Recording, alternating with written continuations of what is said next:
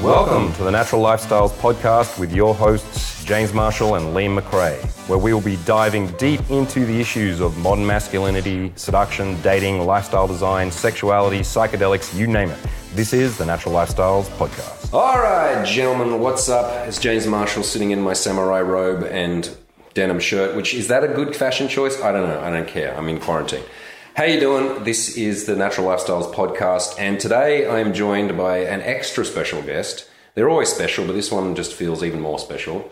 An old friend of mine. No, she's not old. I've known her for a long time, and we've had some very cool adventures together. She's in a relationship with another friend of mine, but she's her own person. She's not the wife of a friend of mine. She's a badass, and I also think her husband's awesome.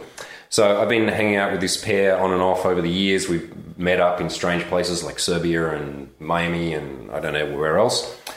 And I'd like to introduce you. So this is Saida Desilets. How you doing? Desilets. I'm doing great. Excellent. Now, Saida, my audience doesn't know you. I don't think you've never been on any of our things. We were planning on getting you to come and speak at the AMC this year, but that's not happening. Obviously. Yes, obviously. So tell my guys, who are you and why am I talking to you? Yeah, so I'm Dr. Saida Desilets, and I have been called a counterculture creatrix, which I guess we'll see if that's true or not as we progress with the conversation. I like it. A body philosopher, so someone who just really loves the wisdom and power of the body. So a lot of my work has to do with the body, especially the female body.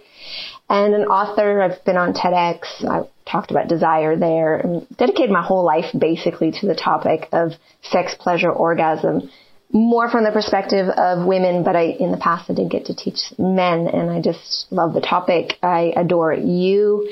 And I wanted to say something because I swear one of your guys ran up to me in a mall in Melbourne and did the whole James Marshall thing. And I just was so delighted. I mean, it was so sweet, and I couldn't believe what was going on. And I couldn't tell him that I knew you, but I walked away going, that was a James. And I loved it. It just lit me up, lit up my day. And I'm just really grateful for all that you bring to men and also to the women. Yeah. Thank you, Saida. That means a lot coming from you especially. Okay, so one of the reasons I want to talk to you is because you're a voice on the other side, in the female camp, who is, as you just described, a counterculture. What was that? Counterculture creatrix. I don't know what that means, but I get the general idea, and yes, I think that is you.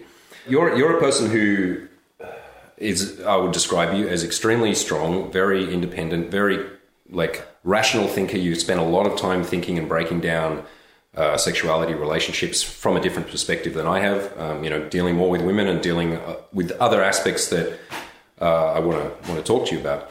But one of the things I think is cool is that you, from what I can see, don't really hold an ideological position. I mean, I guess we all have some forms of ideologies that we like to dabble in. I'm a sometimes Buddhist and a sometimes liberal, sometimes capitalist. I have various shades of that. But you're someone who I've never heard, you've gotten into hot water with women before, right? Because you haven't said what is the right thing to say at the time of the zeitgeist. Yes. I'm literally considered an anti-feminist. Okay, tell us about that. Well, I'm anti-feminist supposedly because I actually believe that women are powerful. And to be a feminist right now, you have to believe that women are victims. And I know we're going to talk more about this, but I don't agree at all that women are victims. I do know that we all have victimized experiences, men and women, but to hold the stance, I think it's insulting, actually, to be considered because I'm female, I'm a victim. Right. It's incredibly irritating. So if that makes me anti-feminist, I happily receive that label. Okay. Yeah, because, remind me, there was something recently that you said or wrote in a post that got some kickback, right? Can you remind me what that was? Gosh, I don't know because I do get fairly regular kickback from people. It was probably had to do, there was and we're going to talk about this as well, when this idea of toxic masculinity came out, there was an article released by the New York Times. It was written by, I think, a lesbian woman author, and then I don't know how the man identified himself, but a guy. And as I read this article, I was horrified, because the central theme to the how do we rid the planet of toxic masculinity was to castrate every living male. Literally or metaphorically? Literally. Oh. So I shuddered right down to the very essence of my being and went, F no. Can I You're swear like, on this? no hard cocks anywhere, ever? Oh, no. Not for me. We will not be doing that. Can we I keep, like a cocky world. a corral of them, like 100 of them left or something? Well, you don't really need one according to certain people. You just need sperm banks. So whatever. Anyways, that's not my reality that I want to live in. So I actually I did an hour and a half Facebook Live diving into this. And obviously it was controversial because it goes against the narrative, and it's just not the world that I wish to live in. So that's why I'm happy to be here today, because I do want to talk about what is healthy masculinity, why is it so enjoyable to be around that, and why we need it, as well as all the other facets that you want to address. Right, that's something I wanted to, because I was thinking about this in the garden the other day, because the idea of toxic masculinity comes up in various forms. And in my information bubble, when that is a cue, when that phrase is a cue pointed inwards, it's immediately met with extreme defense, right? So it's like, and kind of understandably, right? So if the general thing is you're being told that masculinity isn't in and of itself toxic, like that's the inherent argument there, right? I mean, it's a very extreme argument. I'm sure, not most women don't want to cut the balls off all men, but it's kind of like the end point of an ideology that says that the maleness is dangerous. That's its inherentness, that it has all of these very volatile, dangerous elements within it, and those things need to be compressed and controlled. And my thoughts on that is that there are absolutely elements of masculinity that are toxic, and they're not just random. There's patterns, and there's institutionalized behaviors. There's brutalization that's passed down from father to son. There's all sorts of things that bring out the worst aspects of maleness.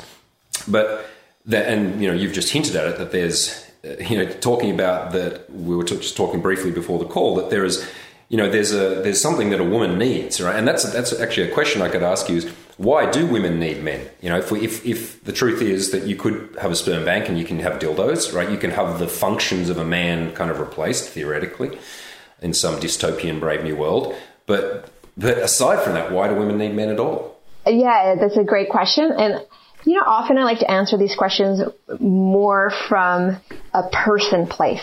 And so before I answer that, I want to answer what you said before there on toxic masculinity. And I want us at some point on this conversation to list what do we think and believe is toxic, and why is that solely a masculine thing? Because I think if we're going to say a human being has these toxic attributes, it doesn't matter the gender. Right. Those things are going to show up no matter the gender. So I first think that that's important to establish, that this is an issue of people, mostly probably uninitiated people who have been raised in trauma, people who maybe just didn't have the resources to learn and grow and mature emotionally. And then it does lead to these behaviors that have now been labeled toxic. So I want to get back to that after I answer this question of why do women need men. But it's so important to understand that this is across the board a human issue if we make it one. Right, because I wanted to discuss what is toxic femininity as well, because that's what I was thinking. There are elements and patterns of women that are toxic, and men, and those are elements that need to be addressed individually in relationships or a broader scope, I guess. But it's not, it's not just the entire gender or the entire essence of male or female that's the problem. Exactly. So why do women need men? It's an interesting question because I'm just going to frame this with what I do. So one of the main things I do is I love to invite women, and that's people if I'm teaching mixed gender, but women, into sexual sovereignty. Now that scares people for multiple reasons, but one of the ways it can scare people is like, well, if she doesn't need anybody sexually, why, what's the point? It's not about that. Sexual sovereignty is more about having dominion over your own body, the mastery over knowing yourself, being free to know your desires, express your desires, to know your own body so well that you can self-generate ecstatic states. And no matter the skill level of your partner, you can actually create an incredible experience for yourself and maybe even for them if you're feeling generous, right? So, so there is a generosity. Like, I'm awesome at sex, and you're like, you're awesome at letting me be awesome at sex. Yes. Well, there's different levels of skill and there's different levels of confidence. Sexual sovereignty invites kind of an ongoing lifelong relationship with something that shouldn't have an age, to be honest. Sexuality, like the beating of your heart, it's there when you're a fetus until the last breath. So it's very important to look at that. So if we are sexually sovereign women, we don't technically need anybody. I can orgasm happily on my own. I can have even what I call cosmic orgasms on my own. So what's the point? And James, when I took myself through a lot of these practices in the early days, I changed a lot from a sexual predator to someone who was a lot more conscious. And in that transformation, I remember just, coming to a point of like, well, how could I ever have a relationship with another human? This is so good. And I don't have to deal with all the drama and, it's just so good. And it dawned on me, it's not about my orgasm. Mm-hmm. It's about coming into relationship with the mystery itself through another. And I can't predict what will happen because now there's this mysterious factor of other. And I personally am oriented myself heterosexually. So it's not that I need men, but I want them. Mm-hmm. Because the dance of that mystery that arises with whether it's just a look or a dance on the dance floor or all the way to a full-blown sexual experience, it's that dance that I'm interested in. It's that sexual tension. It's the what's next? What's going to arise? Can I be completely open to feeling and sensing this? So it's less need, it's desire, it's want, it's choice. And then to take that to a wider range of orientation, then it would just mean for everybody, we don't need anyone in that sense. But we get to want them. We get to desire them. We get to play in this realm of sexual amazingness together. And that's why I try and reorient women instead of looking to sex as a place where they need to get, their 50 orgasms a day status, whatever it is, the number. And they get really disappointed if they only get to 49, which is really a lot of weight on a partner. No matter what gender the partner is. Yeah, dude's like, what? I have to give her 50 orgasms a day? Yeah, it's a lot of work. So, but what if you come in already have accomplished your, ratio that you would like to accomplish every day? You're full, you're gourmet, you're not a beggar, you're not, begging for something. You're actually going, look, I'm full and I want to play with you from this full place. Let's see what can happen. And if orgasm doesn't happen, you don't care because what's happening is something else. Deep connection, play, maybe even profound emotional experience. Who knows? Because it's all different. You can even have, transcendent sexual experiences are very common. So those things are what coming together is truly about, not about mutual masturbation that leads to 1 or 3, orgasms. So we have to shift. Do you think there's, like you've talked about, okay, what is the point of the other then? Is the excitement, the mystery, the unknown, the dance between those two, or 3. Do you think that there is something inherent about it being a male and a female? Of course, there's all sorts of combinations. People are into all sorts of things, but we're talking mainly about heterosexual guy, heterosexual girl, or mainly heterosexual people. Is there something then about the manness of him as opposed to, okay, it's just a really sexy, but, hermaphrodite or lesbian chick? Like, okay, what's the difference? Does it matter? Yes, if we look strictly at the heterosexual lens, which is 98% of the entire human population. Right.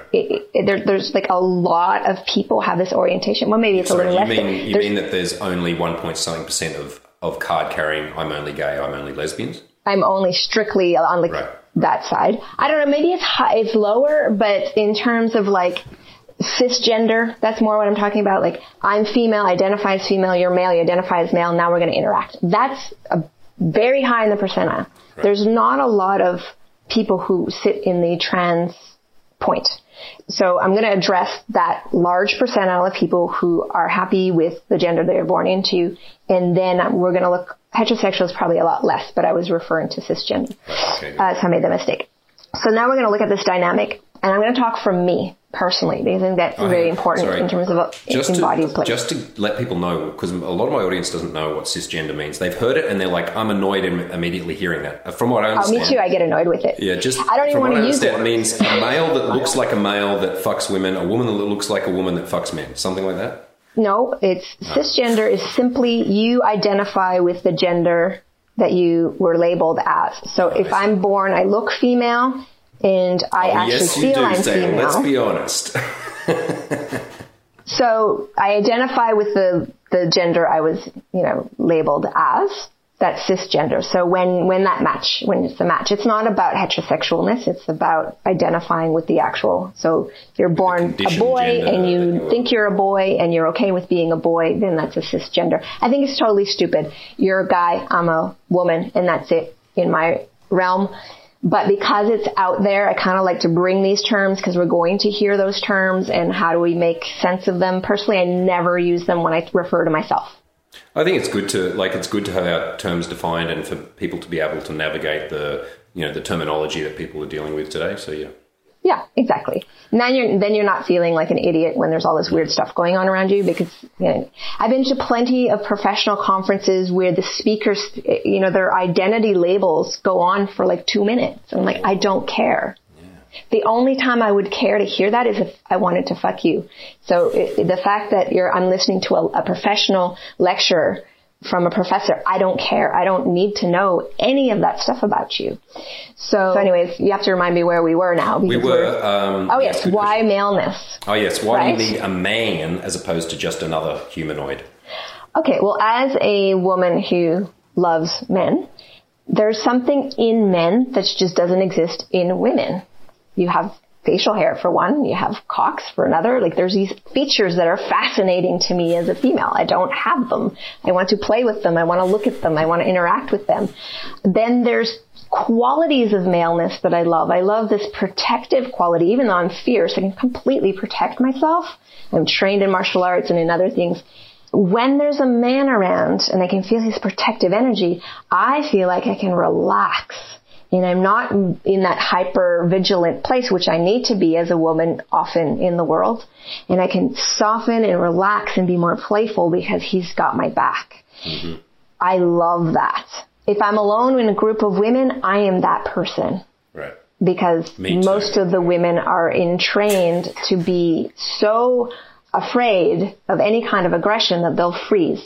And I've had gangs who have surrounded myself and a girlfriend who wanted to rape us.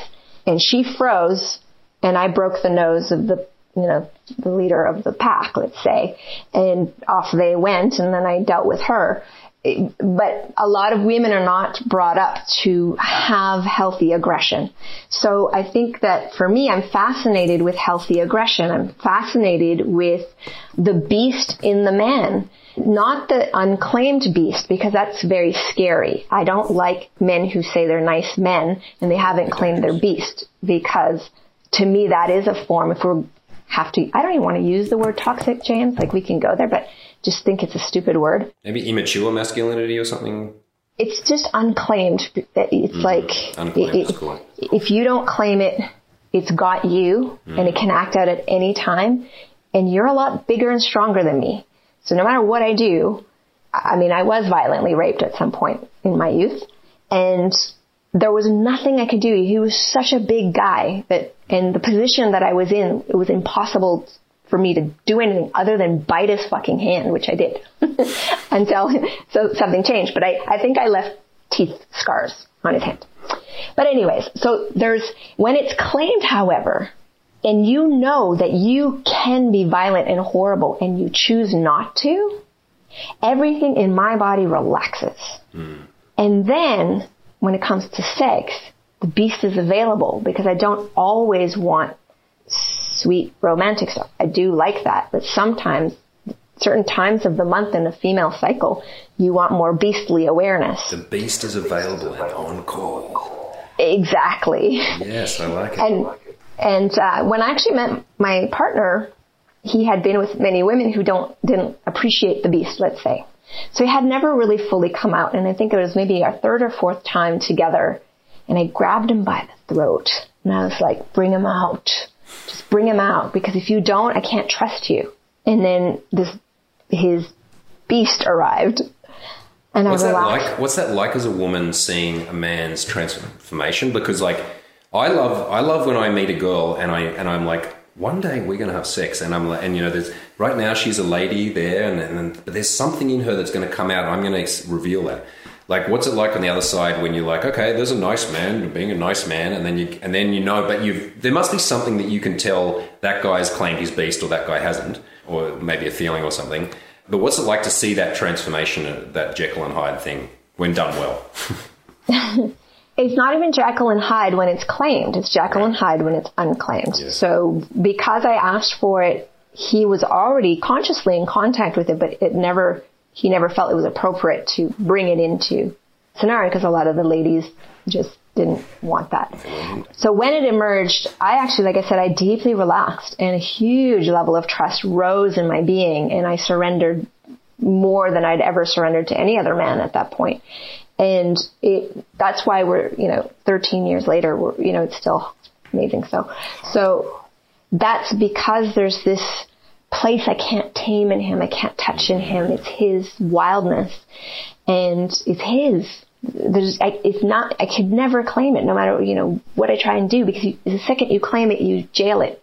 I want to pause you there because this is an important point. I think because we wanted to talk about what a toxic masculinity and femininity. It might be good that I think they're just going to pop out, and I think one of them did just pop out there, which is you have. I know that I don't know a lot about your relationship, but from observing it from the outside, I know that you guys give each other a lot of autonomy. I first met your partner Sol when we met in Thailand for a whole month. It was just like our mutual friend Shay had said, you guys should meet up. And so he did. He came and he spent a whole month with us eating coconuts and talking weird shit.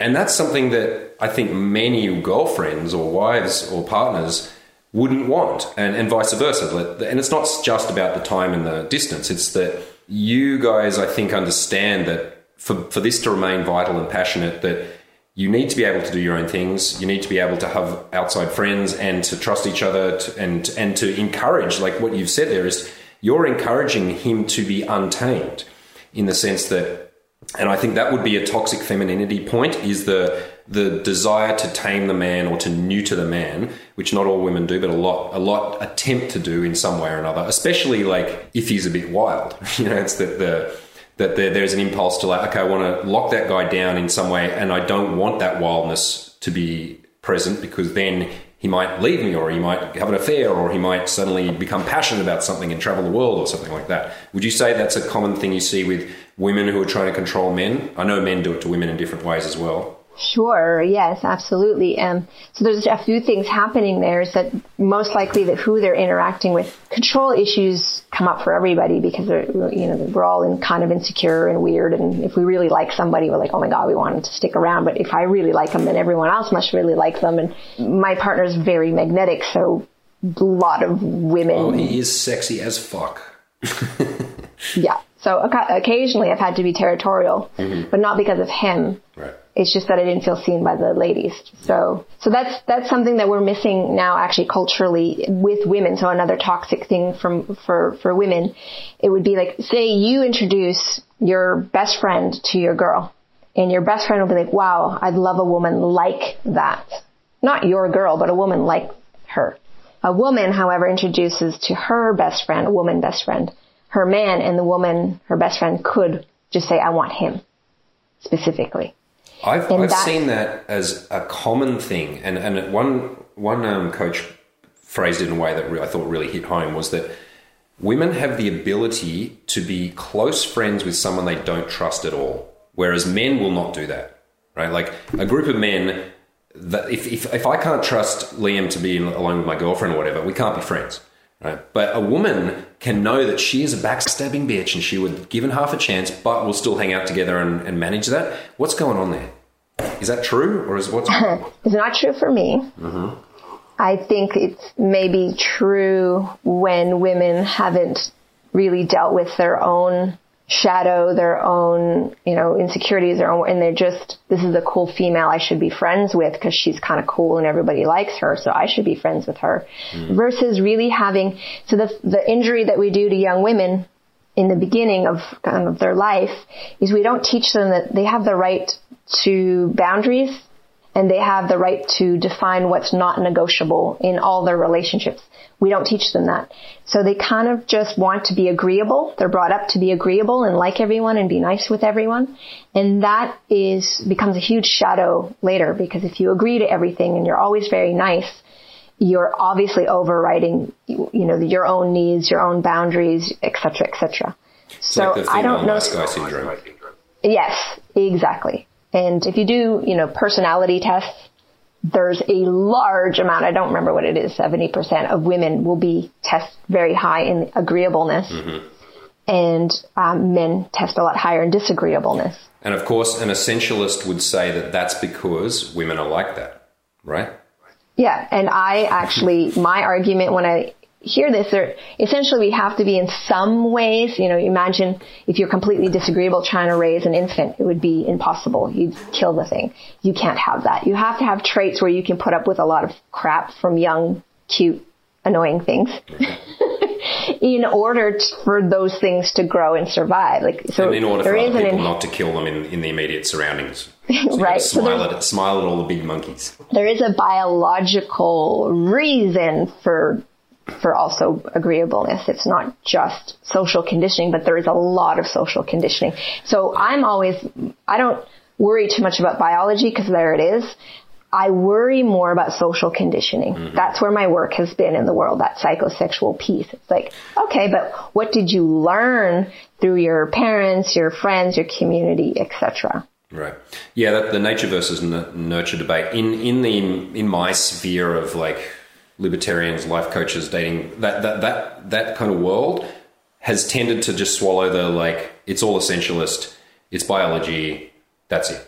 And whereas a post-constructionalist or whatever would say that biology matters zero, it's all social conditioning, which is also obviously ridiculous because we are animals. But there's certainly many times in history when culture has overlaid and totally negated nurture. It's like you can train a population to commit ritual suicide if you condition them well enough. That's not good for the genes, but that can be done. So yeah, definitely, absolutely, we are conditioned, and that's something that recently I've been talking with my guys online about an element of toxic masculinity, which is the inability to express emotion positively and regularly. That we are conditioned, of course, different ways by different cultures, but in general, men are not allowed to cry except at the birth of their child, the death of their somebody, and at a football match. Right? Those are I don't maybe a really good orgasm too. That'd be great. Yeah, but they're not allowed to. Sure, if you saw that, but they wouldn't go bragging. They wouldn't go, man, I had the best fucking sex last night. At the end, they're like, yeah, where did you jizz? No, man, I was crying at the end. They're like, okay, dude, cool story. I would like to hear that story. If someone said, and then I burst into weeping tears. I'm like, whoa, cool. But most of the time, that's not culturally acceptable, right? Exactly. So, and I deal with men. I have dealt with men for 12 years in this industry where the issue that comes up almost every time, and the only times it doesn't come up is when it should come up because the person is so numb they don't even know the issue's there. But almost universally, the real reason men come to me is not because they don't know what to say to women, right? Maybe they don't know, but I can teach them that in an afternoon, really. How to have a good conversation or whatever. That's not that hard. The thing that they drag around with them with this ball and chain their entire lives is a sense of I'm not enough, I'm not worthy. And I think the masculine I'm not worthy is different than the female I'm not worthy. And I want to ask you about the female one as well, because I suspect it's more to do with beauty and sexual desirability. Whereas for a man, how does he even know he has any worth? Because if you're a woman that's attractive enough to fuck, right? Okay, you're cute enough that men are going to look at you. You have some inherent value. Now, it may not be particularly, it may be cheap value. It may be not, just because men think, oh yeah, I'd fuck her. It's not necessarily the most amazing thing, but it orientates a woman in terms of, okay, I am desired by the opposite sex. Whereas if you're not part of the whatever percent of men who've got it or who've learnt to get it, then you can be invisible for your entire life or for very large blocks of your entire life. And so your sense of I am valuable as a man is only defined by your utility, which is your job, your status, your money, basically. No one else does en masse. No one gives a fuck about your feelings, your dreams, your fears, your tender side or whatever. It's just like, what do you earn? How much do you, what do you do? Where do you fit into society? And that's your worth. Now, the worth then comes in with your community and your lovers and the way you process that. But that has been the issue that I come up with is I don't feel like I'm enough, and then extrapolate that to get a woman I want, or to live the life I want, or to deserve being happy. So first I just want to know your thoughts on what's that like on the other side, because I assume that not every woman is like, I'm totally worthy, I feel confident all the time. Is there like a core female insecurity? Absolutely. So you named it, actually. So one of the only kind of inherent powers that society deems to go to the female is the youthful, gorgeous beauty. And it's a small range, as you know. So only a small amount of women actually fit the norm of the time. And the norm of the time has changed. I mean, you look at some paintings and some of the ladies are rather large and they have no eyebrows and, just like kind of everything. Whatever was the fashion of the time, whatever men decided, exactly. we like small apple tits, huge asses, and no eyebrows because that is sexy. Yeah, exactly. And then, a decade later, it's something else. Yeah. But, so there's this thing where you have inherent power because of your sexuality, and that's kind of it. And if you don't fit in the domain that can do that, then you don't really have any other inherent power as a female. Yeah. This is a very general thing, but it goes very deep. And it's not that long ago that we didn't have the right to vote. We were still our husband's property, etc. I think even in the 1970s, husbands were still allowed to rape their wives and, all of this stuff. It's not that long ago that the laws changed to protect women who were partnered. So then the worth issue is very interesting because also as we go back to the agreeableness, if you happen to be a disagreeable female, which some of us are,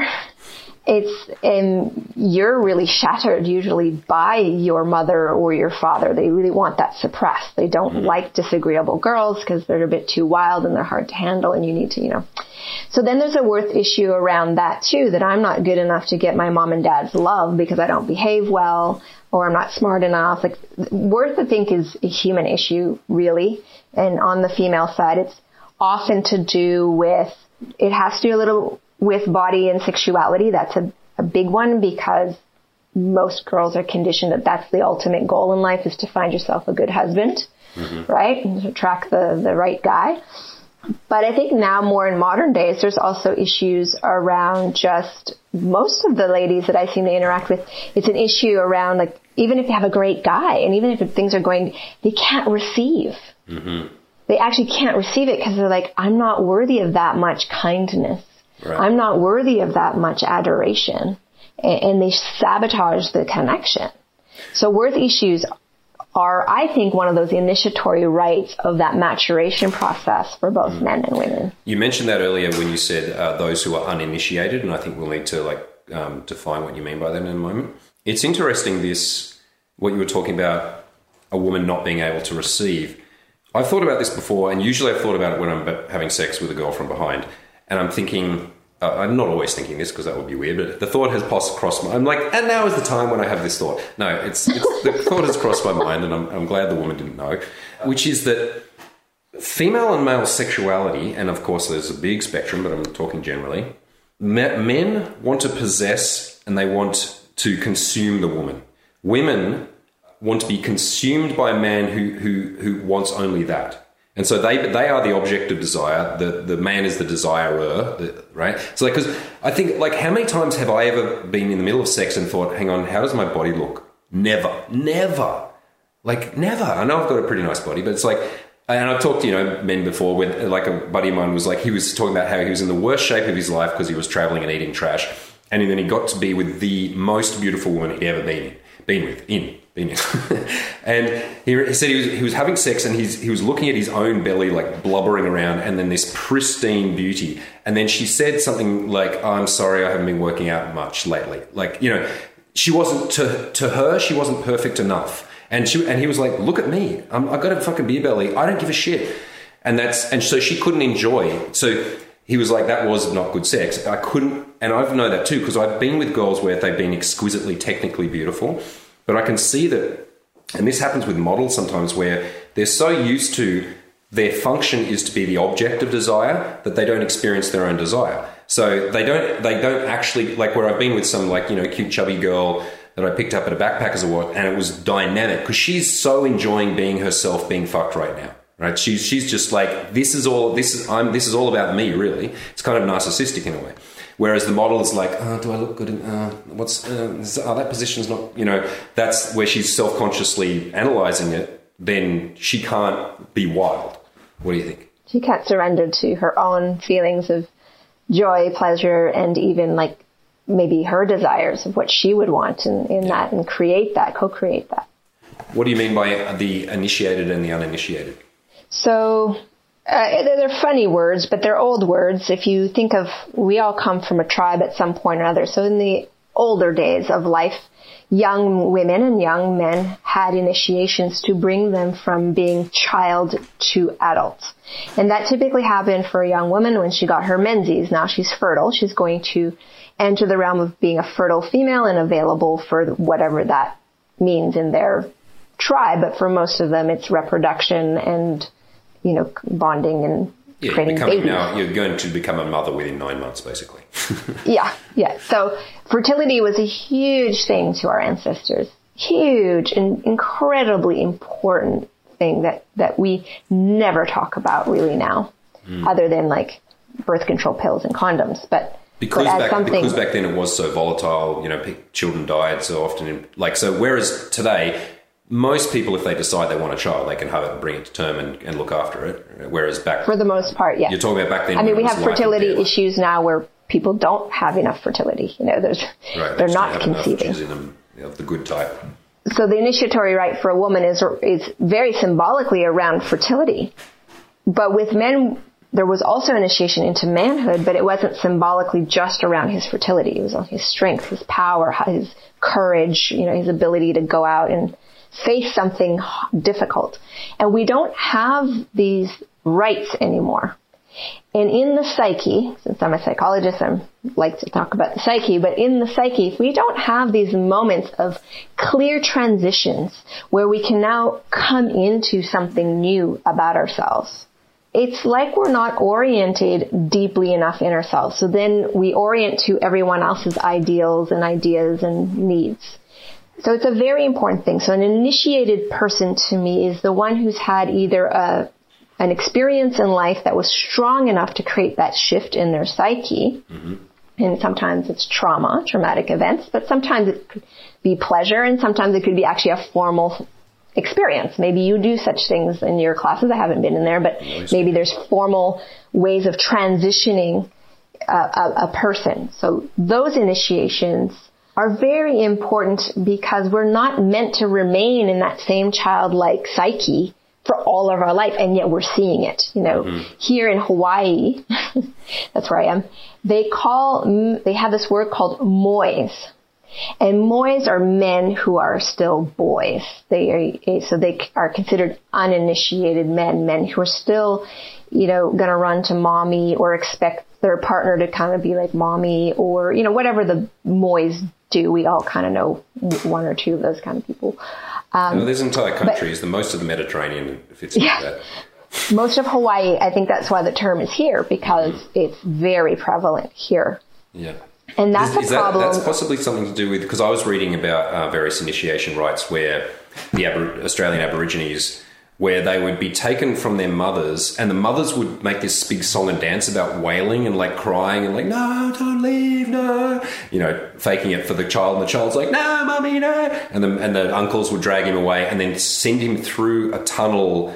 I think it was of thorns or some kind of gauntlet, but he was to go through a tunnel, and then he was to come out, and he could never something with his mother again. I don't know what it was. He could never hang out with his mother in a certain way. I'm sure he could hang out with her, but he couldn't, go and suck her tits or whatever the boyish things were anymore. Yeah. And the mothers and that ripping of the mother's cord, it was done with love. So she put on a big show of like, this is the most traumatic thing. Please don't do this to my son. So he gets the, like, my mother loves me to the last minute. And now she's taken away, put through this, traumatic tunnel of, ripped away from the mother, and it's sad. And then you come out the other end, they cover you in ashes. You're now born again as a man. And then you have to go on to whatever the next initiation rites were. And that, I don't know if you've read the book Iron John. Yes. Okay. So he talks about that a lot with the mother's cord as well. And so I wonder if definitely our parents play a big role in the way that we're initiated or not, or conditioned in weird ways or good ways and so on. But I know most of the clients that come to me have shitty relationships with their father usually, and often fraught relationships with the mother, or maybe a very more coded, they were like, my mother's my favorite person, I'd do anything for her. They have a very, very strong bond, but perhaps it is more in that lines of that. We never quite broke that father, daughter, son, mother thing, so that we could become autonomous human beings. It's so crucial. It's so crucial. And we don't have formal rights. We do need formal rights, but if we don't have them, life will give us something at some point. Yeah. You could be 50 years old and finally, be flat on your face and have to go through the thing that you should have gone through when you were 12 or 13.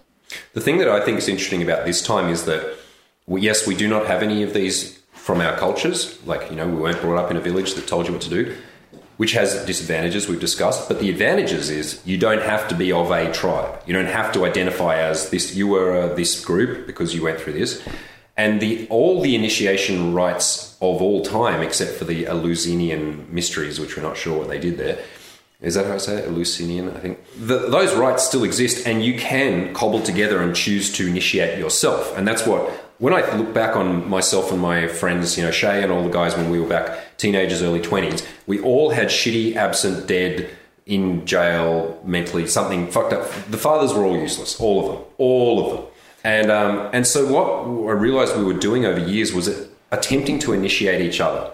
And then we would go out and seek various, mentors or kung fu teachers here, or shamans there, or Buddhist instructors there, or an older guy who knew more about sex, or whatever it was. And what we were doing was we were picking and choosing pieces of a whole bunch of different traditions and making them up and fusing them in order to initiate, because we recognized somewhere inside ourselves that we were boys, we were immature. I don't think we thought of ourselves as toxic, but we thought of ourselves as undone, unfinished. We have not done this. And so that is the magic of this time, as well as the curse of the time, is that you can choose from any of these traditions. You don't have to identify as a this or that, an ist of any type, but you can still take the archetypal journeys or the mythological aspects, or the the collective unconscious stuff, and then channel that through and initiate yourself. And I guess that's what you do with women when you've got various initiation rites for them as well, right? Yeah. So let's take initiation down to a simple unit, because even if you go through an archaic ritual, it's not always going to move the psyche. No, we know that because we can see that hardcore, religions have forced ritual on people for thousands of years, and many of them didn't enjoy it. They enjoy it, and they didn't actually learn from it. So there's an element of personal engagement where we bring our will into the experience. And that's why I say sometimes traumatic events, they can just leave you traumatized. They're not necessarily character building, are they? They're just... Exactly. Or if you bring your will into it, your awareness into it, and you're like, wow, that was horrible. That is the worst thing I've ever experienced. And then you sit with it, and you're in the inquiry. What can I make from this? What will come forth from this? Often that's the crucial initiation, when the will and the desire to know and the desire, can this serve anything, or is it just useless pain? One thing I think stands in the way of that often is the hurt. It's how do I transcend past something when someone did me something so wrong, my parent, that attacker or whatever, that person who clearly was did something to me. This is not me just pretending to be a victim or whinging. Yeah. How do you move past that to get to that point where you can be, let's say, more transcendent? Yeah. Well, I can talk about my own rape experience because people are shocked when I share about it. There's a couple shocking factors. The first shocking factor is I never identified as a rape victim, ever. Didn't occur to me. It didn't even cross my mind, even though I had 2 weeks to live post the experience. So it was a very violent experience. But it never occurred to me to identify myself as that. So I think that had a huge impact in how quickly I was able to heal and assimilate. So what else is there to identify as, if not a victim in that situation? What else can you identify as? Just myself, my essence, who I am, a human being. I literally had to face the choice, believe my surgeon and die, because she gave me 2 weeks to live, defy my surgeon and live. That was 2.5 decades ago. Mm-hmm. Still living very well. Still living and really living. You know, I'm not a survivor. I'm a thriver. I thrive. That's true. And because I face death, I bite into life very juicily every day. It's like, how much can I get out of this day? You know, and maybe I'm just laying in bed, lounging and self-pleasuring all day. But whatever the thing is that I'm doing, it's how much can I allow myself to deeply be here in this experience? So that's one thing. There's a lot of hurt there. The other surprising factor that I share is I never made the punishment of that man or him coming and saying I'm sorry or him doing anything to make it better a condition for my healing. I just forgot about him. I didn't give a flying anything. I did write him a letter. I said, I'm dying of this thing and you might want to get tested because it obviously, you know, you're the only person that's exposed to you, so here we go. And so I just, as a social responsibility, I sent him that letter. I don't know if he ever got it. But I didn't need him to go to jail or apologize or, you know, these weren't conditions that I put in front of the possibility of healing. Right, so it meant that the healing became your thing. Like, I guess you're not saying that, like, rapists shouldn't go to jail. You're saying that regardless of what that person was going to do or have done to them, you were going to be the person that decided how to heal. And if he went to jail, I was still going to claim my healing. If he didn't go to jail, I was still claiming my healing. He didn't have any power over my choices and my journey. I did. Did you have, like, how did you get past even feeling, I mean, surely you must have felt angry or some emotions directed at that person?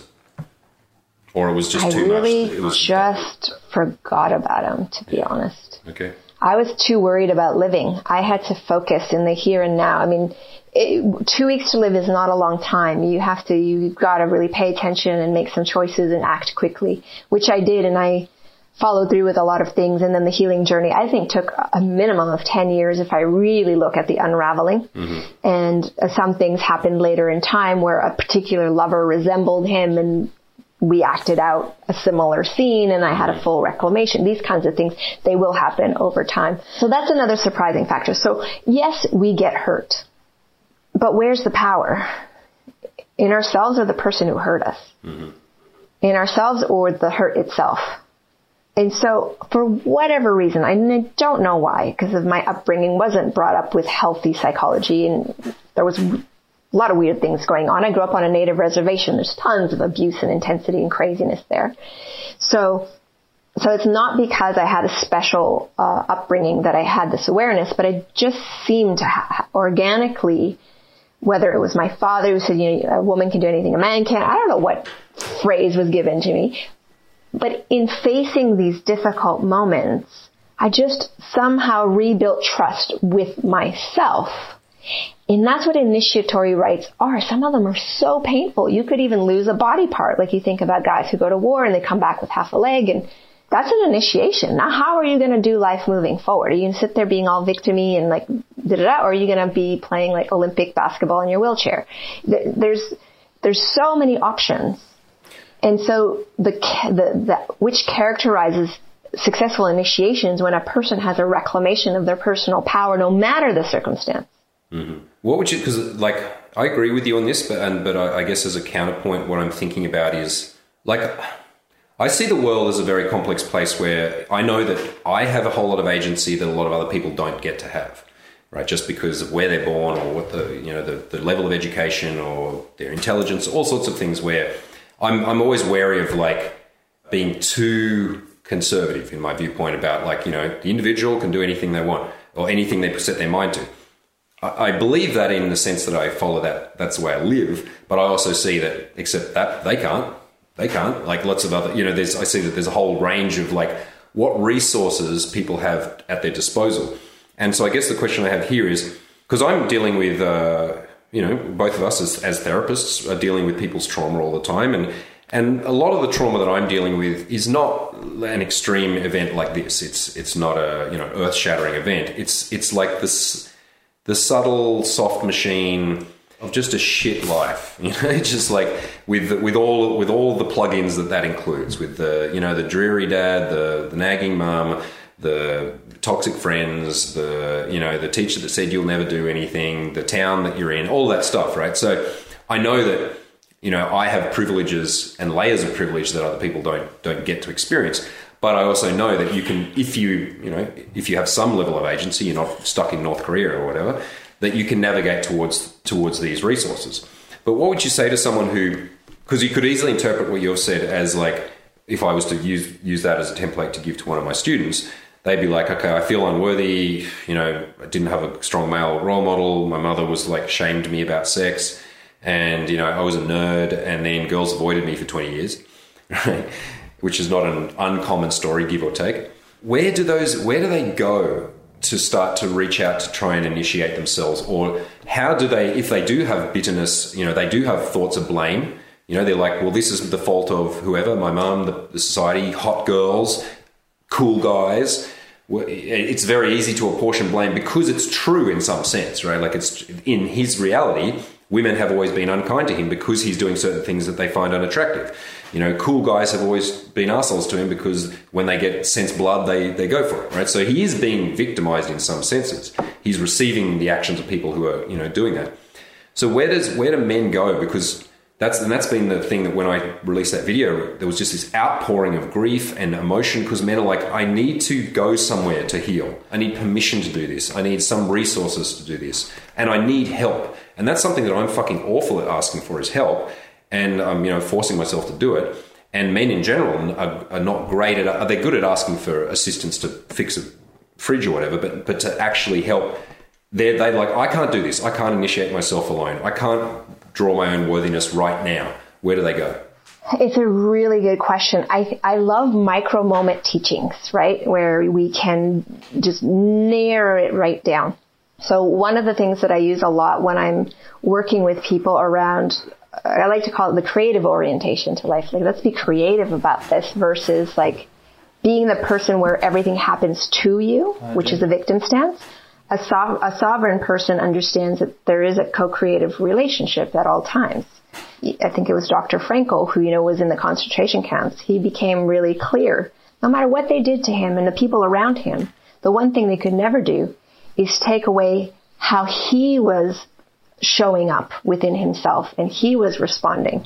And that is, I can't even imagine what that person lived through. But to come to that kind of awakening for me was like, wow, because that's true sovereignty. Even though he was a prisoner, couldn't do anything about his situation. People were dying all over the place. That's what he learned. And then he had power in that for himself, even though he was powerless to change his scenario, let's say. Yeah. They couldn't take his humanity, his essence, how he was choosing to respond to life. I think that's a very important kernel of sovereignty, like the start of where it begins. So in a micro moment, what I tell people is like, you always have a choice. There's always a choice. Sometimes it feels like the choiceless choice, but there's always a choice. And we can choose in that moment to go into projection and story and blame and shame and all those lovely labels. But notice when you're doing it. That's enough sometimes for the initiation. Yeah, to write down the way that you speak to yourself. Yeah. Oh, I'm using shame right now, or I'm doing the blame thing right now. You're millions of miles ahead of most human beings if you can just name the truth of what you're doing. Yes. It's a profound and actually incredibly difficult thing because it requires a real honesty with yourself. Because it's like to actually go, okay, okay, my parents did that or whatever. That's true. That happened. But now every day I am choosing to do this. And that, okay, it may be a result of the line of things, but each day, if there is any free will at all, then I'm doing it. I'm thinking it, I'm running those loops. Yeah. And so in the beginning, so I'll give you an example of me. So I was a dancer, and all the girls in my dance class were models except for me. Like, I was the ugly one in the bunch. So it was always very difficult for me because they were super gorgeous and I was like this thing. So it's all relative. So that was hard. So when I discovered my power as a sexual creature, then I was like, oh, I can like feel better about myself because I can seduce people and I can wear sexy clothes and get attention. And that was like quite an act of claiming power, although it was, unconscious power and silly way to do it, but I was young. And one day I realized the reason I'm about to put this super sexy dress on in the middle of the day, it's not a nightclub time, and I'm going to go walk down a normal street, it's not Mardi Gras or anything exciting, is because I want attention. Right? And so I couldn't do anything about it, but I noticed it. I'm like, oh, I'm doing that because I feel bad about myself. As it progressed, I then noticed it more and more, and I started to go, fine, I'm still going to do the behavior, and I now know why I'm doing it, and now I'm going to enjoy it. So there was a progression from first becoming aware of the behavior, being able to name the behavior, being okay with still choosing the behavior, and then enjoying it, because if I'm going to be an asshole, I might as well enjoy being an asshole. Yeah, you're like, I'm going to go out and get me some attention today and a bottle of milk. And at some point I realized what other people think of me is none of my business, and how I feel about myself is far more interesting, because that's where the radiance comes from. It's where the magnetism comes from. And so I could stop doing that behavior, but not because I was doing, trying to block something. I don't think that's a healthy way to change behavior, is just to use shame and guilt and all these things to suppress it. Rather, you lose interest in it because the payoff that you get from it is less than a new behavior, which was me just feeling I need to give myself some love, or I need to connect with people in a different way so that I can feel more myself, and then, or whatever it is that I was doing. So then the behavior changes in a healthy way. So it's progressional, but those are micro moments. Just notice, okay, you have an experience and suddenly you're pissed and someone's called you an asshole. And you need to walk away from that and go, what just happened? And sometimes it's genuinely that someone got it wrong. It's just bad timing, or maybe you had a scowl on your face because you had a weird gas in your gut and it hurt, and the person took it the wrong way. We don't know what happened for them, but for you, what happened? Notice, did you make their opinion have more power than what you were thinking of yourself? Or did it match the story that you've been fed your whole life? So you're like, see, there's proof. I am a shitty person. Or right? Women are this or whatever. Yes. So that's where it starts. It's like, if we can, at the end of our day, it's a practice I started doing a long time ago. At the end of the day, I kind of review the day and go, that was pretty good. Oh, that was shit. How would I have done that better? Let's redo that moment. And then I actually learned something about myself. I'm like, oh, well, if I'd taken a breath and actually laughed instead of gotten pissed off, all this other stuff that escalated after that would have not happened. That's an extremely sophisticated and mature way to take stock of your day. I can guarantee I have never done that. Have I ever done? I guess I do. I stand on balconies and think, oh, yes. Well, it was given to me in my 20s through a Toltec book. And I was reading the Toltec teachings. The Four Agreements, is that what it's called? That's one of the family lineages, is the Ruiz family, yes. So those are available to everybody. They're hyper easy to understand. There's a really good one on love, which is the dynamic of what are you responsible for when you engage with another human being? In their philosophy, you're 100% responsible for yourself, period. That's it. You're not even 1% responsible for what's over here, which is very, very hard to do because we're a culture that entrains us to be codependent. So it started with, in my 20s, realizing I wasn't enjoying all the shit that was happening around me. Women hated me. Men just wanted to fuck me all the time. There was all this weird stuff going on. So the men didn't respect me. The women couldn't stand me. It was problems. It's not pleasant to have that kind of intense dynamic all the time. as I learned to understand myself and connect with myself, and for me it was a journey of reconnecting my sexuality with my heart. There was a disconnect because I was manipulating men and manipulating situations and using seduction for power. And so my heart wasn't involved. And as I, through solo cultivation practice, had that reconnection, I had an awakening. I had this understanding. And suddenly it was really weird because I didn't really think I changed that much, but women started really liking me and wanting to hang out with me. And men, yeah, they might have still want to fuck me, but they respected me. Right? And that was like, what's going on? But I integrated. And we're all going to do this differently. So wherever you are right now in your person, the first step and we're going to have initiations our whole life. I actually think every moment of the day is an opportunity for us to find more of our power, to be more alive and more connected all the time. And it just derives from, are you paying attention?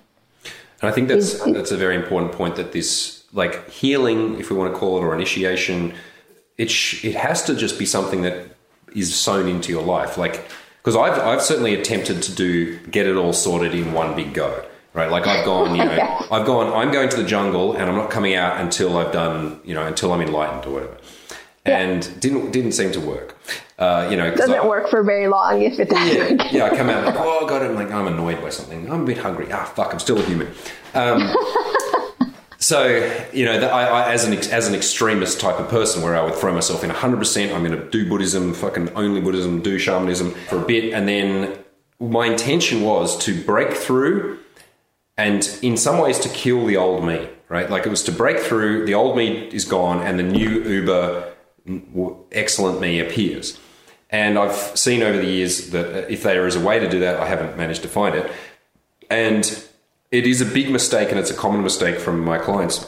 They come in and they'll literally say things like, I've got to crush the old me. I've got to like destroy the old like way out, the part of me that was fearful and all those things that they want to change and that girls didn't like or that they didn't get respect for.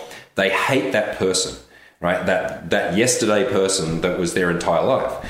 And I always say to them, like, I need to crush that and I need to become this something else. I'm like, well, yes, you do need to evolve, but going to war against yourself and hating your self that was alive an hour ago and thinking you need to obliterate that person completely to rejuvenate means that you will be fighting with yourself. And it also has the effect of, hang on, what am I trying to say? I can't remember. But what do you think about that? No, I love that. And I agree. And we think sometimes initiation stuff is fancy. Mm-hmm. It's not. It's incredibly ordinary. It's, do I have respect of myself in this moment? Kind of ordinary. Right. And that is an extraordinary shift for some people. Yes. Yeah, and that can exemplify by a guy finally rolling up to a girl and saying hello, or a woman putting her foot down and saying no, or there's like those choice points which are mundane choice points. The choice to look up and walk down the street and look people in the eyes instead of down, like that is an initiation. That's me going, okay, I'm not going to hide anymore. Just that. Exactly. It's a very ordinary. There's nothing like mystical about it. Mm. And that's why I was saying every moment of our life can have that quality where we become more of who we actually are. We don't become less. We don't get rid of stuff. What are your practices with that? Because I know you're a sensualist. You're a person who you use words like juicy and delicious, which I never use. Yeah, but I'm also female. Actually, no. You know what? Actually, I think in recent years I have started saying words like that. But depends what you're talking about, I'm sure. Yeah, actually, no. Mate, these days I might talk about a juicy olive tree. So you're a person that like is a specialist at pleasure, I would say. Like you and in conjunction with your partner, and maybe we can segue into talking sort of a bit about how you design your life or lifestyle design, because as part of my launch, I'm talking to some people who have designed exceptional lives. And there's not that many that I know, but I know some that, and you guys are definitely at the top of the list in terms of you've very clearly chosen where you want to live based on the quality of life. So when I first met you guys, you were living in Bali and then in Hawaii and then in LA and Venice Beach. Like you chose places that were beautiful and you had an immersion in nature. You've chosen to like you're a successful business lady, but it's clear that you didn't, money wasn't the only thing you were trying to do. You found something where you get to be passionate and express your joy as part of your vocation. And then just, I don't know what you guys do every day, but like every time I check in, there's always something very fun happening. It's like you guys are going off to Cuba to learn Latin dance, or, Sol's got himself a new motorbike and he's hooning around with you on the back, or, you're off going and doing some tantric, I know we're not supposed to use the word tantric, you know what I mean by tantric, off doing a woman's circle and so on. And whenever I hang out with you, because you know that I'm often grumpy, it's hard to be grumpy around you. I try, but it is hard, especially when you hug me, or like because you are radiating in a way that I don't really understand, because I don't think I've experienced life like that on a consistent basis. But you radiate an enjoyment of life all the time, as far as I can see. I'm sure you feel sad, and I'm sure when you do that, you do it beautifully. When you're pissed off and depressed, even if you're an asshole some days, I'm sure that you are still like drawing the juice out of being an asshole. That's not just genetic. That's not just because you're an attractive lady. That's not just because you live in Hawaii. What are some of the ways that you have cultivated, and maybe even more importantly, ways you've helped other women cultivate who it's not so obvious to, because you've made a lifelong journey of this, whereas you're getting someone coming in and going, okay, how to experience life through a blissful lens as opposed to a life is tough lens. What's ways that you introduce that, or practices, or ways of thinking? Just, it doesn't have to be an exhaustive list, but just some things you think of. Yeah, sure. And number one, I think it comes from, this is gravy for me. If you remember, I was given 2 weeks to live. But that wasn't the first time my life was threatened. When I was 12, I was in a camper van. The whole thing exploded, and I nearly died then as well. So I had 38% of my body burnt. And, Jesus Christ, I didn't know that. I've had some very intense things that have like, do you want to live or not? Right? So I think a lot of us are complacent because we've never actually faced our death, and we're young enough where it's not really something we're thinking about. Yeah. When you're older, you think about it, but when you're young, you just don't think about those things until you have a bad car accident or, something like this. So because of that, I have this attitude of death sitting on my shoulder and whispering to me, like, how much are you going to live today? How alive are you going to be?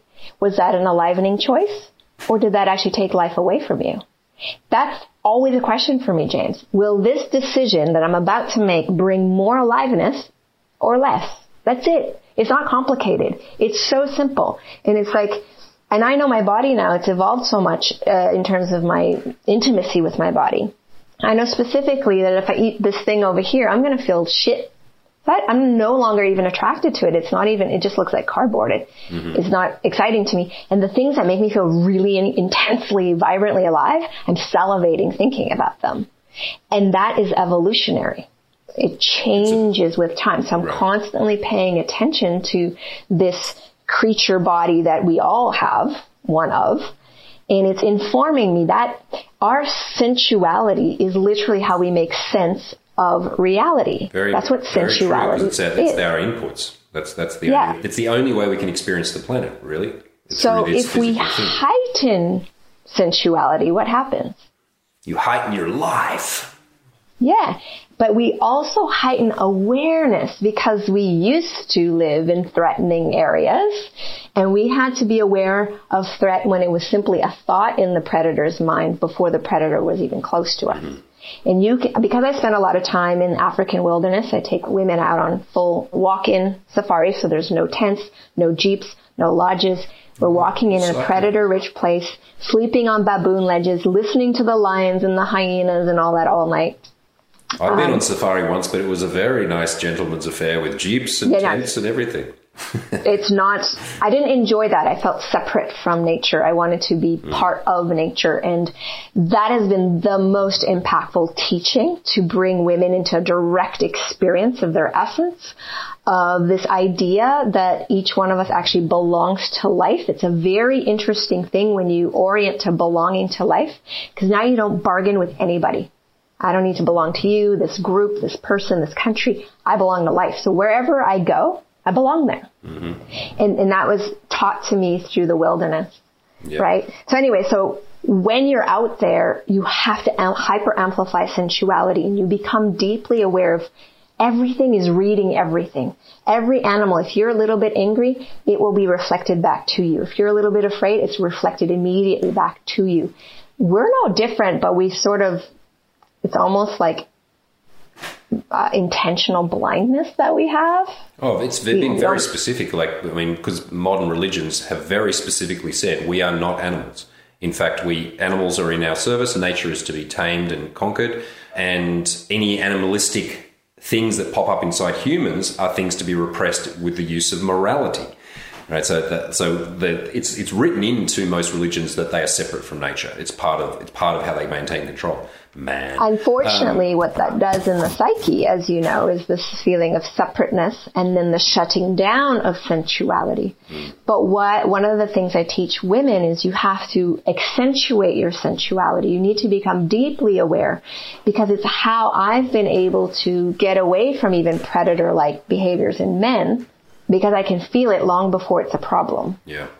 And I listen to those signals immediately. I do not even question it for a moment. We need to do that. So more sensuality is actually the answer to staying more safe, not turning that off. Right, that's interesting, isn't it? So like the sensualist has better hyper-awareness, is better able to read their environment, read threats. So it's actually a survival skill to be really enjoying eating that peach. Absolutely. It's not only a survival skill, it's also a thriving skill, because if you're paying attention, there's so much beauty available all the time. So, I don't know if you read my first book, but there's this whole chapter on omni-orgasm and how I believe every human's born with that state and then it's taught out of us. And some of us get to return there, but very few of us choose to explore in that direction. But what that means is that every cell in my body can actually have that experience, and that I'm no longer limited to the human range. I can watch a sunset and have an orgasm. I can smell a beautiful smell and let pleasure just through the whole body and enjoy it, let myself enjoy it shamelessly, because it's actually my body communicating, yes, we're alive. That's all orgasm actually is. It's just like, yes, we're alive. That's why I think we're so into it. We want to experience it. We're curious about it. We want to do it more and more, because there's an element of our own essence that craves feeling intensely alive. And unfortunately, we think it's limited to genital, experience. And we don't remember that we have this incredible body that's intensely sensual. And we actually optimally function if we run pleasure in the system versus stress. Mm-hmm. I think the person that lives most in the flow state is the person who can consciously self-modulate from stress to relaxation, that kind of sympathetic, parasympathetic modulation. They become very, very good at doing that. So another skill set I teach the women is a state called relaxed arousal, which sounds kind of contradictory because you're either aroused or you're relaxed in terms of nervous system. It's not true. If you modulate appropriately, you can arouse and maintain relaxation. Mm-hmm. And then they've now mapped in the brain, when you do that, you access courage, confidence, creativity, transcendence. It's really cool. Mm-hmm. So now you can use all of life as your lover, and you can use breath and just awareness. Where am I? Is this stressful? If I take a few breaths, can I relax, even in this difficult conversation? Yeah. And you become this master, not only in the bedroom, but of pleasure outside of the bedroom as well, which is really important, because the more pleasure you have outside of the bedroom, the more you can amplify it in the bedroom. Yes. So, yeah. That's interesting how you were talking about, in terms of that relaxed arousal state leads to things such as confidence and courage. And that's a really interesting thing, I think, for a man to hear, because we are told that confidence and courage and competitive advantage would kind of be the things that we're striving for, as opposed to, we're not taught to be good and nice and smile, whereas women are taught to, be agreeable. We're taught to win, essentially. Right. So it depends on then the ethics of your parents about what means necessary is okay. But I know that a lot of men who consider themselves to be timid or unconfident, particularly with women, they think that there is something who a courageous man has, something inherent in him that this guy's lacking. And even if I tell him, look, man, it's a process, everyone can do it step by step, he's like, yeah, I get the idea, but I've never, I know what I'm saying is true because true in the sense I know I'm not courageous or confident because I feel inside myself and there's nothing there. There's no courage there, or in this scenario. But what you've talked about there is, it's not, that there was just this guy who happened to be the most courageous and that he has courage and he's so awesome and alpha, and so that's why he did the courageous thing. You're talking more about that we're creating a foundation or an environment where those kinds of qualities can grow. Because you're right that confidence can't come out of stress.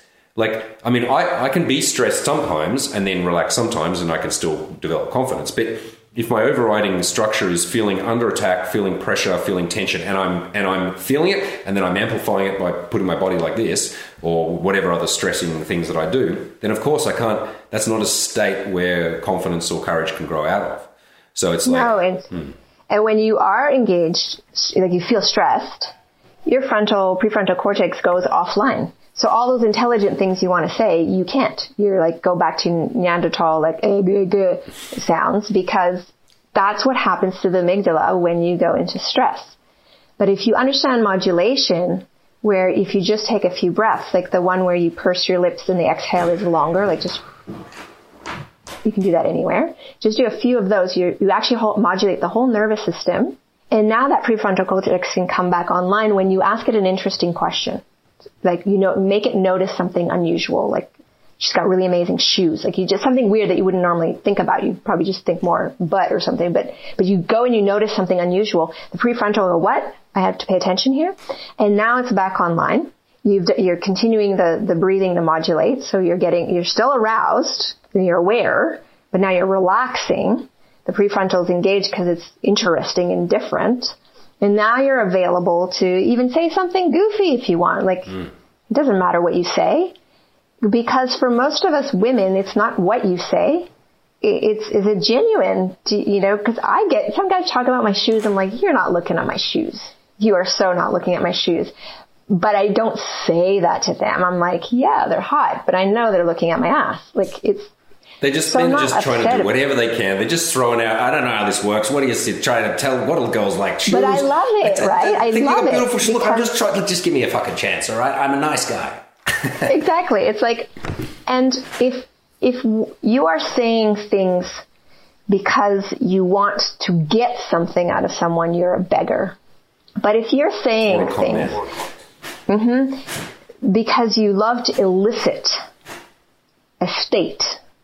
So I love flirting. I flirt with everybody, even the waiters, someone at a checkout counter. And the way in which I flirt is they'll often ask me, like, is there anything else you'd like or need, whatever. I'm like, yes. And they're like, what? Because that's not the answer they usually get. So the yes makes their eyes go up and they always look a bit startled. And so now they're more online with me. They're not in, the Robotron kind of behavior. And so I love a smile. And they just break out almost all the time in this huge smile, and we both feel awesome. And then I leave, I never see them again. But that wasn't because I wanted to fuck them. I just wanted to see someone light up. That's what arousal is. If you want to turn someone on, light them up. How can we light them up? And if you are approaching someone with a desire to light them up, not to get something, but to light them up, it doesn't matter what you say, they're going to feel that intention. Like, wow, this person kind of like, that felt good. Thank you. My day's better now. And maybe that's it. That's all you get from them and off they go. But you're going to feel full from that because you've just lit someone up and you've had a moment of a beautiful connection. And sometimes it can go into something else, as you know, but that intention also is, when you are in fight or flight, you're going to be graspy or you're going to have this kind of beggar mentality. Yeah. So that self-regulation is absolutely crucial. And that comes with, what we were saying earlier about emotional awareness. Like, what state am I in? And just admitting it, like, oh, I'm super nervous. That's okay. Be nervous. Doesn't matter. You don't have to be not nervous. Many people are nervous. Then they speak on stage all the time, for example, and they're always nervous before they go on. That's a healthy thing. It means that you're not bored with life. You're aware that something exciting is about to happen. So it's good to be nervous most of the time. And then you can self-regulate. You take a few of those breaths and you say, well, how could I light her up? What would that be like? Or how can I light him up? And that's really one of my greatest pleasures in life, is how can I light them up? What would light them up? You're very good at it. How does that though? Because I talk about this similar stuff with guys, but then there's this funny dichotomy here, because especially if it's me going to talk to a woman, that I do have an agenda. I absolutely do. Like, I do want to light her up. I do want to give her pleasure, and I also want something. And there's good ways and bad ways to do that, because we've seen that someone could take that, what you said, and misinterpret that as like, okay, I need to do everything for her. I need to, make her feel great all the time, but the nice guy thing, which is like, I give, and hopefully I get something back. Yeah. What's the difference between just, giving in a covert contract needy kind of way and being able to project your intent, I guess? There's a difference between, again, the beggar trying to get something and the guy who has a gourmet plate. Like, he's good. He's like, if I don't get laid, I'm not going to die. Mm-hmm. If I do get laid, it'll be great. But there's a gourmet plate and your desire is there. Mm-hmm. Desire is a magnificent thing. We want to have desire, and we want to allow our desire to pull us forward toward whatever it is we're moved to move toward. That's healthy. And to be honest, they've done a lot of research on this. The majority of women's desire does not activate until they feel desired. Yes. So you're holding your desire as a offering, not as a place of the beggar needing to get something. Right. You get to have it, and you get to offer it. Right, because as I offer her, coming back to what I was saying earlier, that kind of female narcissism of sexuality, that I offer you and of course she needs to be able to sense or intuit in some way that I have some options. Like, if it's like my desire is only for you because that's the only option I got, that's not so good. But if she senses that, okay, this man could choose another, maybe can't choose everyone, but he certainly has some choice, and then his rawness, that animal desire, the beast, he's now offering to unleash that on her, and therefore if she decides to open that gate, then she is going to get to feel the blossoming of being the desired female. Yeah. So the important thing here is to enjoy all the steps, all the moments. Like, enjoy, you see someone, you're like, wow. Take that in and let it fill you with pleasure. Like, actually have a moment. Because the pleasure is not just in the penetration of a vagina. There's so much pleasure to be had long before that occurs. Every step of the way. And how much can you get the juiciness out of that morsel? Just, it's like, I'm hungry. Okay, well, what do I want to eat? I want, this thing over here. And then the whole process of going and getting the thing that you want to satiate that hunger can also be pleasureful. Oh, absolutely. And as a seducer, it must be, because otherwise, 90% of the job is shit. Like, if I don't enjoy all the stuff up to sex, then I'm like, oh no, I have to do that all again just to get laid, which is what meant. I mean, I certainly feel like that sometimes with a girl where I'm like, well, we probably shouldn't be hanging out if that's how I'm feeling, but I'll do it anyway. But, in general, it's like, I thoroughly enjoy almost all steps, except for the one that I hate and will never like, is sitting across from someone I haven't fucked yet, having a meal with them. I hate that. I hate doing that. But every other stage, if we sit next to each other or have a burrito on the street, that's fine. I love, and that's why I haven't given up. That's why I still do this, is because each time I've had interactions that lasted 5 minutes, we never saw each other again, but where I walked away going, whoa, that was better than some of the shitty sex I've had in my life. And women can sense that, right? A woman knows when a man loves being with women. Right? Not that he loves pleasing them all the time or being sycophantic or being, a doormat for them, but that he loves what he gets out of women. And I think also, on the other side, I know, and everyone that I've seen meet you, right? I've been hanging around with you in group situations. They know that you love life and men, right? It's obvious that you love men, the maleness of them, and it's not necessarily sexually directed. It can be very platonic, but that there is something about the men that you love, and therefore that makes you exquisitely attractive to men, right? As or in the mix of all the other qualities you have.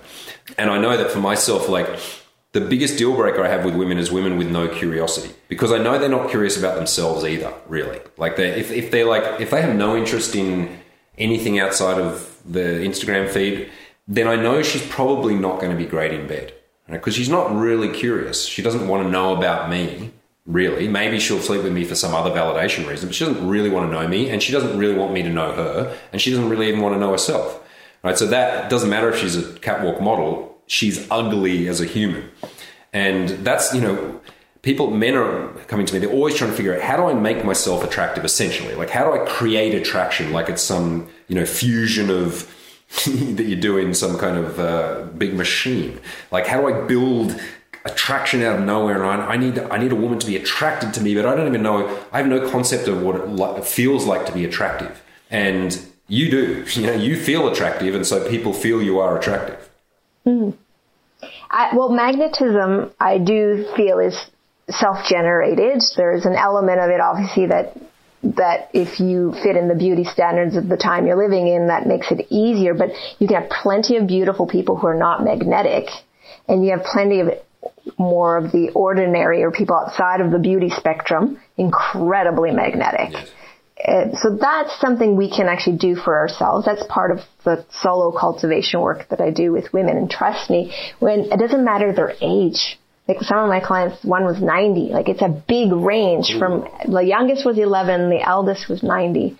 And all through that spectrum, when those women really land in their bodies and they're deeply present in their sensuality and they've given themselves pleasure in a way that's deeper than what they normally do, they're magnetic, and they don't know always what to do with it, because some of them are very ordinary or even overweight, and they're like, I've never had attention ever. Like it's like, bees to honey. And I was like, enjoy it. You don't have to engage with it if you don't want to, but it is your gift to the world to light people up. And so it doesn't matter the age, and it is self-generated. And a person who's magnetic often also is just enjoying life. Yes. Right? You imagine people someone eating something. Yeah, or eating something, but you're not paying attention to it, or you're eating it and you're just having mouthgasms. I had a man who would take me out for dinner only to watch me eat, because he just loved the sounds that would come from giving